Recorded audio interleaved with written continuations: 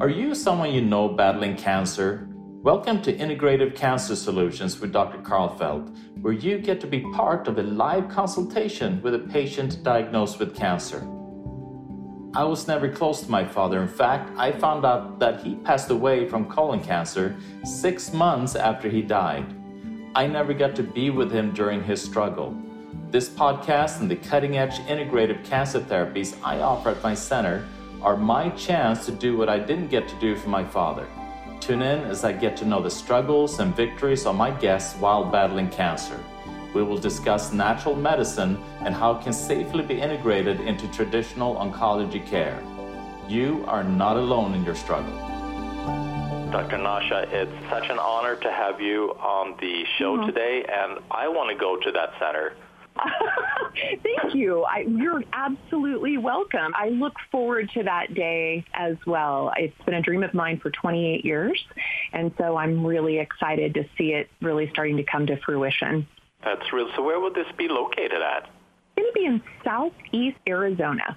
Oh, and we chose that hub because Arizona has one of the most broad medical licenses for both naturopathic doctors and medical doctors and DOs and even acupuncturists. So that's a draw, but it's also a state that allows you to build hospitals, without going through years and years of arduous permitting processes. And it's also a place that has really good wide open spaces to be able to do what we want to do. The property we're looking at is almost 300 acres. And so we needed a large amount of space to create this template of wellness, of how to live healthy on an unhealthy planet. And so that's what landed us in this part of the country. How incredible. That is just amazing to have that available, and with all the different, like you were talking about here, regenerative farming, EMF mitigation, and having a retreat, and how incredible. Yeah, and it's been inspired. I know you've interviewed a lot of people that I really look up to, and I've been privileged enough to travel to a lot of beautiful health centers and hospitals all over the world that in some ways are so much further ahead than we are here in the United States on really bringing the best of both worlds, standard of care with integrative therapies. And it just doesn't happen in a residential environment in the United States, or at a level that's really inclusive of all of these modalities all on one campus in a re-envisioned way. So I'm very excited. It's been a 28-year journey to bring these ideas to life, and it's just a little bit surreal now that it's coming to fruition, as I said before. That is so. And with this, and you, like you said, you've been working on solving the riddle of cancer for a long, long time. And what set you going on that journey? Well, I think probably any of us who are drawn to working in the field of cancer, we didn't get there by just waking up one day and, I think a nice vocation for me would be working with cancer. No one makes that choice just willy-nilly. And for me, it was my own direct experience with cancer, as many of my colleagues, either they had it impact their lives directly or someone very close to them directly. And so I'm no different on that level, but I was dealing with a lot of health issues my entire young life, loads and loads of health issues, to the point that by the time I was in the summer between my freshman and sophomore year of college, I was in and out of an emergency room every single month with just unbearable GI pain, lots of overall exhaustion, nausea, digestive issues, and unfortunately because I'd had years of IBS and endometriosis and polycystic ovarian disease and all these other issues, everyone just chalked it up to just an extenuation of those symptoms and those disease processes, as did I. And by the time I was actually far too gone and far too sick, end-stage organ failure and fluid built up all over my abdomen, around my heart, in my lungs, it's when they finally did proper imaging and proper testing to realize it was in fact end-stage ovarian cancer. It metastasized my liver, all throughout my pelvis, into my lymph nodes, covering all surfaces of my organs, and definitely a grapefruit-sized tumor in my right ovary. And I was severely cachectic. meaning I was massively losing muscle mass very quickly, and the cancer was eating all of my resources. I had a pulse ox in the 70s. I was on death's door. My kidneys and my liver had essentially shut down. And so it was a very scary time. Over a few months, they pulled out over 8.5 liters of fluid from my abdomen. This is back in 1991. Okay, so we are coming on to 30 years in October 2021 will have been my official diagnosis. Just my symptoms were really raging, and I was actually in the hospital right before my 20th birthday, but it still took a few weeks to get pathology back, so it was into October of 1991 to get that diagnosis. But it was from that experience. I never expected to survive it. They told me I had 3 months to 6 months to live. They said I was too sick to even get a single treatment because my organs were in such failure. And they basically referred me to palliative care. And so in that, I didn't expect to live. So I thought, well, if I'm going to go out, I want to go out understanding. I'd had a naturally inquisitive brain. I was a pre-med student. I was very interested in physiology, but I was also very interested in psychology. And I knew that where I came from had to have something to do with what landed in my body, what it was expressing in my body. And so I changed my major from biology and chemistry to biology and psychology, and basically created a self-constructed major of psychoneuroimmunology to start to learn everything I could. And each time I made it a month past my expiration date and another month, it just became more and more evident that perhaps I was far more powerful than I was led to believe. And it's led me on now a 30-year journey of still being a living laboratory and exploring all things integrative oncology centric from all over the world. It's quite humbling, and I learn something new every single day. So, I mean, obviously you have a tremendous amount of more tools now than you had then. I mean, what do you, but do you feel it was just your kind of emotional, spiritual, mental outlook that shifted your ability to live? Because obviously, I mean, there are some cancers that is very survivable. Ovarian is just not one of them, and especially when you're in such a bad state as you are. Right. I mean, medical medicine really doesn't have a solution to that. So what do you feel was the biggest factor that made you to be able to sit here and talk to me today? I love that question because a lot of people want me to give them a tangible, it was this pill or this herb or this drug or this modality. And it was none of those things. And to your point, it was very much a quantum shift. And ironically, being told there was nothing that could be done, I went to the library, and the book that jumped off the shelf at me was Quantum Healing by Deepak Chopra. Back then, this man was barely known, right? Like, it was just crazy. And I sat down and inhaled that book in a matter of 2 or 3 hours, literally sitting on the library floor in a sunbeam, reading this, just going, whoa, this resonates. This makes sense. And so probably the most instrumental piece I did is I started there, whereas most patients, that's the last resort. No one wants to go into the closets with all the skeletons, right? Yeah. But I somehow knew, I was somehow given that gift to realize that without dealing with that first, I would not survive this. Yeah, exactly. And that is, I know you talk a lot about the emotional component. Obviously, you are a big proponent in regards to the metabolic approach to cancer, you know, how we can metabolically shift the environment in our bodies so that cancer have a hard time to thrive. But you also talk a lot about the emotional aspect, you know, the despair, how we as a society feel disconnected. Yeah, it's huge. And to me, what's interesting is that even our metabolic health is very sensitive to the signaling of our mental health. And so our thoughts, our stressors, our traumas, our, adverse childhood events can impact the health and vitality of our metabolic and mitochondrial functioning.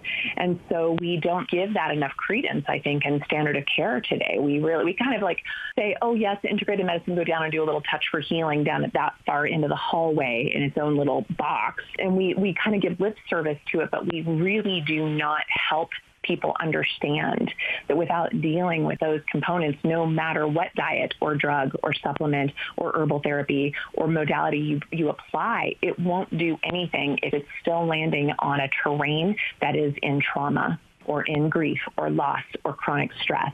It just can't. It can't activate the body in the way it needs to heal when you're still in that space. Yeah, I love that. So we were talking a little bit about the kind of the trauma, body and trauma, and I know something that you talk a lot about is the vagus nerve and the impact that it has on the body and how it really is crucial for any kind of healing to take place. And obviously trauma will really make that vagus nerve dysfunctional. Can you tell me a little bit about that? I sure can. You know, there's these nerves that leave basically our brain, and they move down through the brain into the rest of the body. And the one that innervates sort of everything we do with regards to digestion, to resting, to breathing, to our heartbeat, to pooping, to processing, detoxifying, to, any of those processes, this nerve, cranial root nerve number 10, known as the vagal nerve, innervates all of these pieces. If you look at a poster that shows where those nerve roots from vagal nerve 10 hits, you see it innervates the heart, the pleura, the lung, the liver, the gallbladder, the GI tract, everywhere from the small to the large intestine, the stomach. I mean, really, what organ in your torso is not impacted? I mean, they're every single one of them.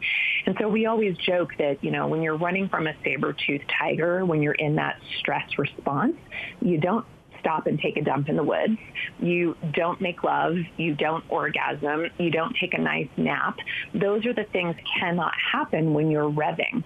So when I hear patients complain, and myself included in this, especially at that time in my life, of chronic constipation or alternating constipation with diarrhea or reflux or a sense of a knot in their abdomen or gallbladder problems, or I hear people talk about poor libido, poor sleep, adrenal fatigue, I'm always kind of basically following that line all the way back to the vagal nerve.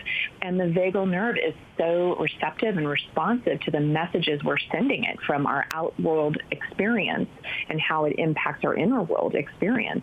And it signals different neurological impulses to create kind of a parasympathetic, meaning more that relax and rest and repair, or a sympathetic, meaning that run from the bear, contract, and be motivated, be in motion.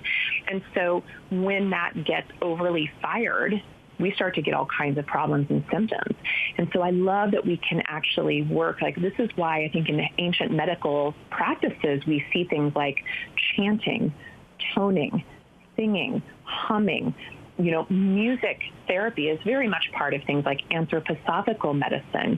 When you go into native shamanic healing traditions, they're playing the drums over your body. In Tibetan and Buddhist healing traditions, they're using the bowls, the song, the sound remedies throughout your body. It's just as old as we are as humanity. We've been using sound, which those frequencies impact basically the innervation of those nerves. So a lot of times we can actually tone and improve the effect of our vagal nerve with things like singing and humming. It's like maybe why church is so powerful for people is you get together on Sunday mornings and you sing, and what you're doing collectively is a beautiful, vagal nerve toning, like a communal vagal nerve tone moment. Very powerful. Even tongue scraping from the ancient Ayurvedic traditions stimulates a vagal nerve response. Even holding your breath and bearing down when you're having an arrhythmia, like a heart irregular rhythm, or you're feeling anxious or you're breathing really rapidly, holding your breath and bearing down for a few seconds will sort of reset that nerve.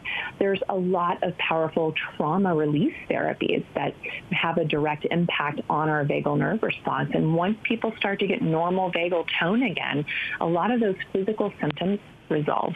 And that was so incredible. I remember when I interviewed Dr. Eva Detko about the vagus nerve, how it is just like any muscle. I mean, if you're in that sympathetic state, in that stress state or trauma state, then it's like you're then forgetting that the vagus nerve and all its function are just kind of withering away.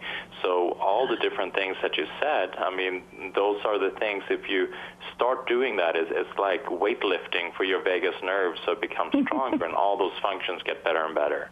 I love it. Yeah, exactly. How can that relate to cancer? I mean, and your metabolic aspect? I mean, I would assume that there'd be a direct correlation. Mm-hmm. Your assumption is correct. I did a presentation this year for the Noakes Foundation out of South Africa, which is actually a kind of a global world nutrition summit, what I spoke on. But I spoke on the concept of beyond insulin, beyond, the sugar response or sugar scavenging response. There are many things that can affect our metabolic health, many things that can spike our blood sugars. And one of the biggest ones is stress and stress response. When you have increased cortisol, that stress response, it will in turn increase insulin. And insulin itself stimulates growth factors known as insulin growth factor. And well over 70%, and some places can say as high as 90% of all cancers are directly linked to that insulin growth factor response. Likely all of them are to some degree, but 70 to 90% of them are very intimately related to that response. So yes, you could be eating the perfect meal. You could be eating super low carb. You could be eating ketogenic. You could be doing perfect intermittent fasting or restricted window eating and eating the perfect quality of foods.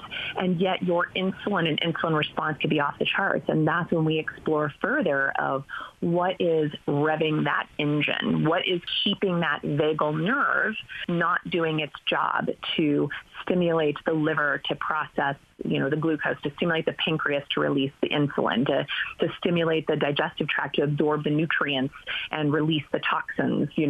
All of those things get halted, and the vagal nerve is intimately involved in all of that. And we just take it so for granted because that vagal nerve is under basically our unconscious driving. But the coolest thing is we can consciously impact it. So once you become aware of it and you learn that you have some power over it, that's where things like breath work. We've actually been shown that we can lower our glycemic and our insulin response with breath, right? With a good night's sleep. Just 2 nights of poor sleep can spike your insulin growth factor, just like eating a half a loaf of bread or a couple of candy bars, right? It's just as impactful when we take those things for granted. Yeah, and obviously what you did in your initial diagnosis proved this point. It proves the effect of addressing just something like this instead of going after it with heroic type of therapies. We're going to blast it and kill it, and and even in integrative therapies, we have these heroic types of therapies. So if you don't have this foundation, none of that is going to work. I love that you bring that up, because I often tell people that I think I was very lucky to be diagnosed and to be sick at the time that I was sick, because there was no Dr. Google, right? There was no internet. There was no Facebook forums. There were no, there was not a plethora of integrative oncology experts or at least claiming to be experts from all over the world giving you their advice. There was no well-meaning Aunt Ida saying that her cousin's uncle's brother's dog did this treatment for this cancer. I think that having basically no input allowed and even forced me to get very still and to go deeply inward to explore what was going on for me, what brought me to that moment, and what was it going to take for me to change that outcome. I was definitely pushed into the arena of the N of one, just like this is my process, my journey, and my journey alone. And I think today we are so happy to have those connections and those resources and to know of all of our colleagues that are out there doing amazing stuff, but they are so conflicting in some ways or confusing or opposite of one another, and it creates even more stress. It shuts down that vagal nerve even further.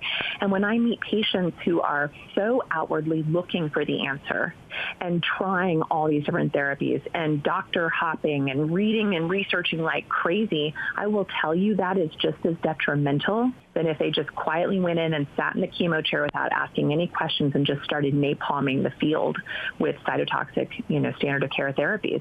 They're just as bad as each other. They cause just as much damage to the terrain as each other. And so we definitely need to start working more towards a test, assess, address, don't guess approach. I love that. So, when we said step by step, this is what you need to do. So you have an individual, obviously we need to have that foundation of getting the individual out of trauma. What are the approach? I mean, we want to make sure that the metabolic aspect of the individual, their mitochondria is functioning optimally. So what kind of approach do you take when a person comes to you?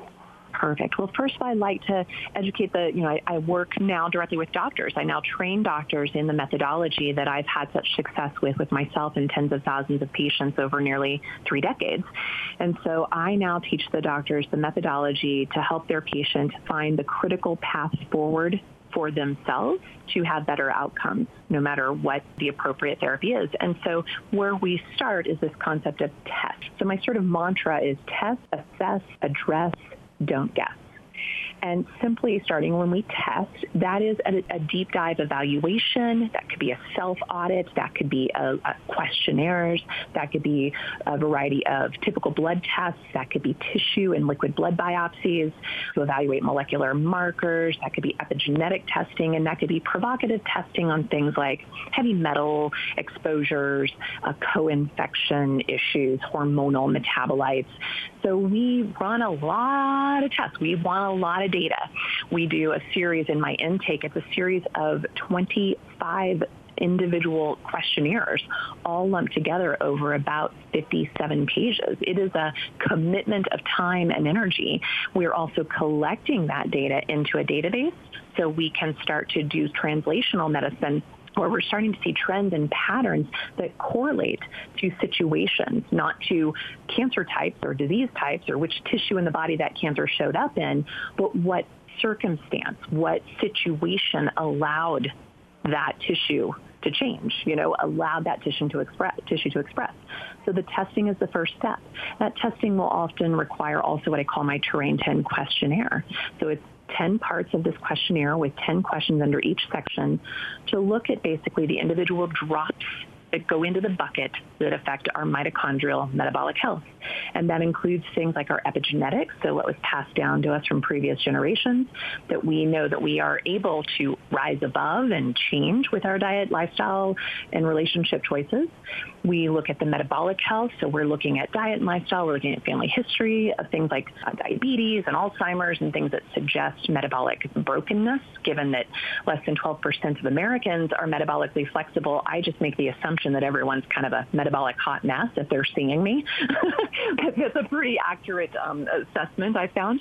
And then we look at things like toxicants. My teacher, Dr. Walter Crinnion, who's since passed, he was saying that it's no longer a matter of if you have toxicity, it's how bad is it and how does it interact with your epigenetic blueprint. And then we evaluate things like people's microbiome, their immune system, inflammation, angiogenesis and oxygenation of their tissues, hormonal balance, stress response in that circadian rhythm, and then our mental emotional sphere. So those 10 drops in the bucket, if we are perfect, people love to do the tangible, right? They like to change the diet and take the supplements and do the exercises and all that. But the stuff that's the intangible is often the most difficult to conquer and the most difficult to integrate into our lives. And even our colleague, Dr. Kelly Turner, in her first book, Radical Remission, and her follow-up book, Radical Hope, she's found that those who, quote unquote, spontaneously heal or radically heal, there are 9 kind of major cofactors that are common in all of these situations. And 7 of them have nothing to do with the tangible. Only 2, diet and supplements, are like those more tangible, whereas everything else falls into that mental, emotional, spiritual stress response that you and I have spent a lot of time talking about today. And so I take that step first. I get a sense of what got the person to this situation, and that's where we start. And then we move into assessment. Okay, well, what does all this data tell us? What types of patterns does it elucidate? How can we now tell the biography of the person's biology and then explain to them the biology of their biography? And so it goes both ways. We educate and empower the practitioner and the patient to deeply understand all of that information that we tested on. And then with that story, we now know the best route forward with the way to address it. And so a lot of people out there throwing a lot of incredible treatments at their stuff, at their cancer, but it's often not maybe done in the right timing or the right dosing, or it may not be a fit at all for the patient's situation. And so going through that methodology of testing first, assessing it, and elucidating all the patterns helps us really know what the priorities are and where to begin in this journey. And it's way less overwhelming and way less stressful for the patient once you have a very good prioritized roadmap, is what we end up calling it. And so we don't guess, and we actually go back. We actually test our patients every single month through their process, through treatment, and until the particular labs I watch for normalize. We'll do that every single month until they do. And if they don't, we keep testing. And we change course of therapy if we're not getting the improvement we want. So a lot of my colleagues out there will put people on these beautiful protocols, but they don't know if they actually were appropriate, and they don't know if they're doing anything. And patients aren't being tested enough to know if they were appropriate. And they also aren't being tested to see when the treatments have basically run their course or are actually now causing more trauma to the terrain. And that's what I get to pick up on all the time when I'm seeing patients who've seen brilliant colleagues of mine. I'm like, wow, they actually over-treated you. They over-harvested, and now we're dealing with massive oxidative stress.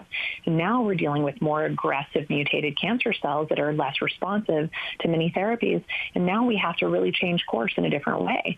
That's just one example. And so I love this approach. Has been an incredible success for myself and for thousands and thousands of my patients, and now thousands of my colleagues' patients. And it's frankly kind of fun, as weird as that sounds, because you start to see the patterns before they even fully reveal themselves. You start to guess with the person. You start to know what their epigenetics are going to show you when you get the results back. I love it. I've done this for so long now. I see patterns. Like when you look at those posters with the wiggly lines, and there's nothing but wiggly lines, but if you cross your eyes just enough and soften your gaze just enough, suddenly you see like the dolphin jumping out of the ocean, or, a unicorn running across the landscape. You suddenly can see it more clearly. That's the level I've gotten to in my own practice of this, is to be able to start to recognize these patterns before we even have all the information before us. And then it's just kind of fun to validate what I'm seeing. And we're collecting all this now in real time in a very robust database.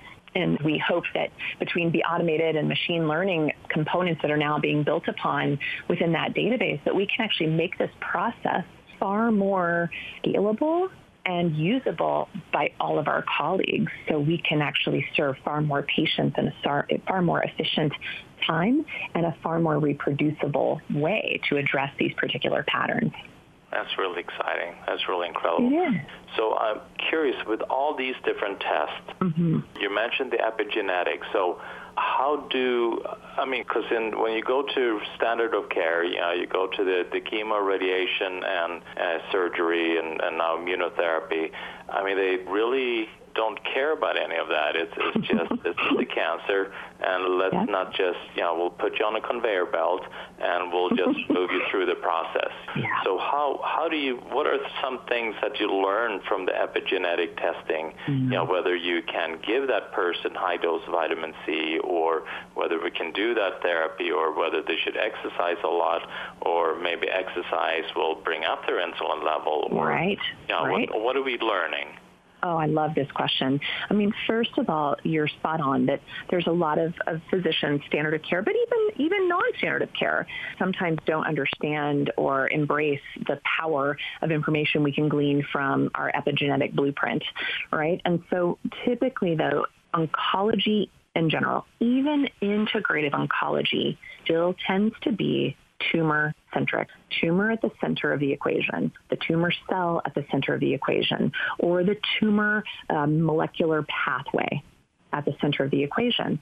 And we've become incredibly myopic to that over the past 75 plus years, where we keep honing in and we keep thinking we're going to find the one target with the one treatment with the one cure. And that is, frankly, a terrible failure. And it's an average of 17 years from the bench to the bedside for any one of these targeted therapies to make it into kind of mainstream. And our patients don't have that kind of time. But what we've been able to show for a very long time, all the way back at the time of Warburg and the metabolic aspects of mitochondria maybe at the heart of this versus DNA problems, and even into the 1980s, when I was going through my own process in the early 90s, I ran across the the work of Dr. Mina Bissell, like the vacuum cleaner, and you can see her amazing TED Talk out there as well. But she kind of resurrected the idea that, hey guys, you all keep focusing on the tumor, but what I'm noticing in my lab is that the Petri dish in which that tumor is, that tumor cell or tumor line is growing in seems to change if I change the medium for those cells. And basically she was like, wow, it's not the tumor cell, but it's what it's growing in or growing out of. We might call that the extracellular matrix. We might call that the tumor microenvironment. I call it the terrain. Right? And so in this piece, it's sort of like I always tell patients, we cannot heal from the soil in which we got sick. And so when we keep also applying a therapeutic intervention that literally is trying to poison the body in order to make it well, the bigger miracle to me is that anybody survives it, number one, or stays in remission, number two. That just to me is like the miracle of it all. But the harsh reality is that 70% of patients who've had a cancer diagnosis and undergone a standard of care treatment will have a recurrence. And the reason being is because there was nothing changing that soil, that terrain, that extracellular matrix. And so as such, that's where I focus in on. So what epigenetics and that testing tells me is the propensities that people have to be more resilient or less resilient. We can even look at their drug metabolism abilities. So do they tend to make drugs act more like a prodrug, meaning do certain drugs, are they far more toxic for them?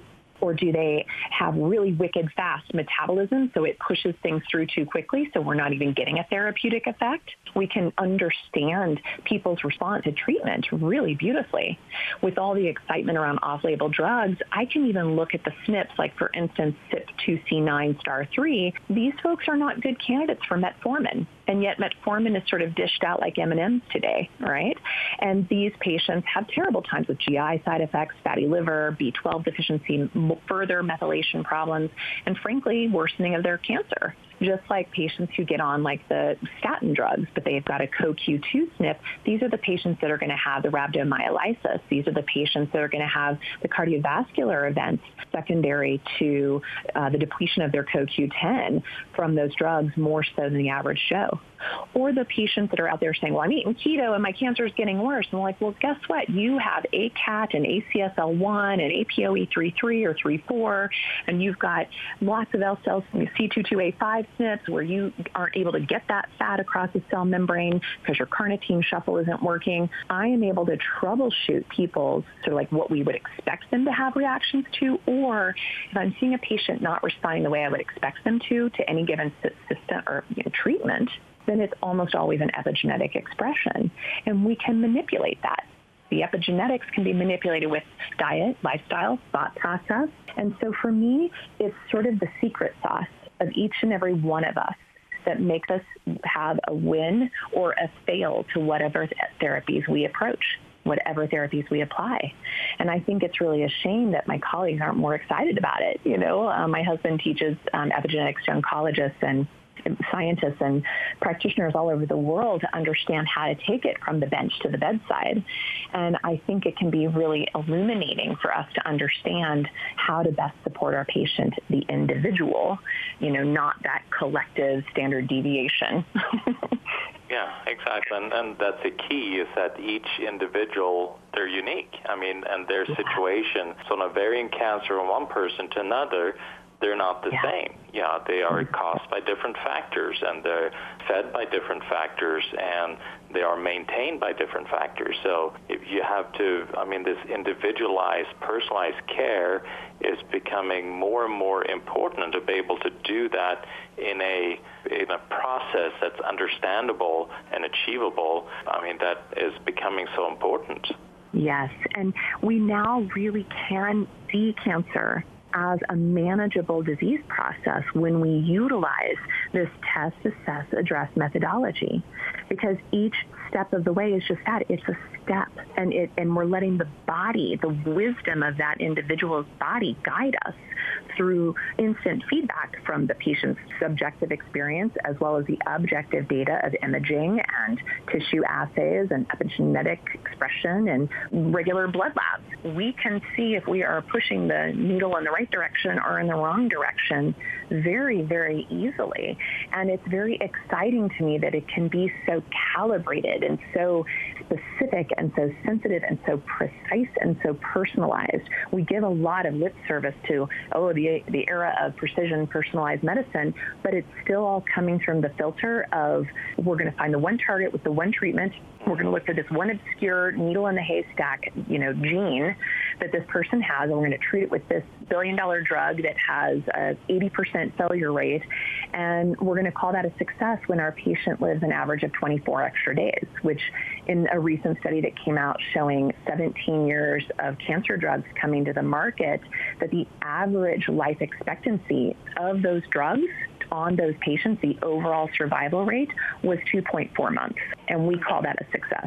Isn't that, that's just outrageous, and the amount of money that's been spent in order to be able to achieve that, that's appalling.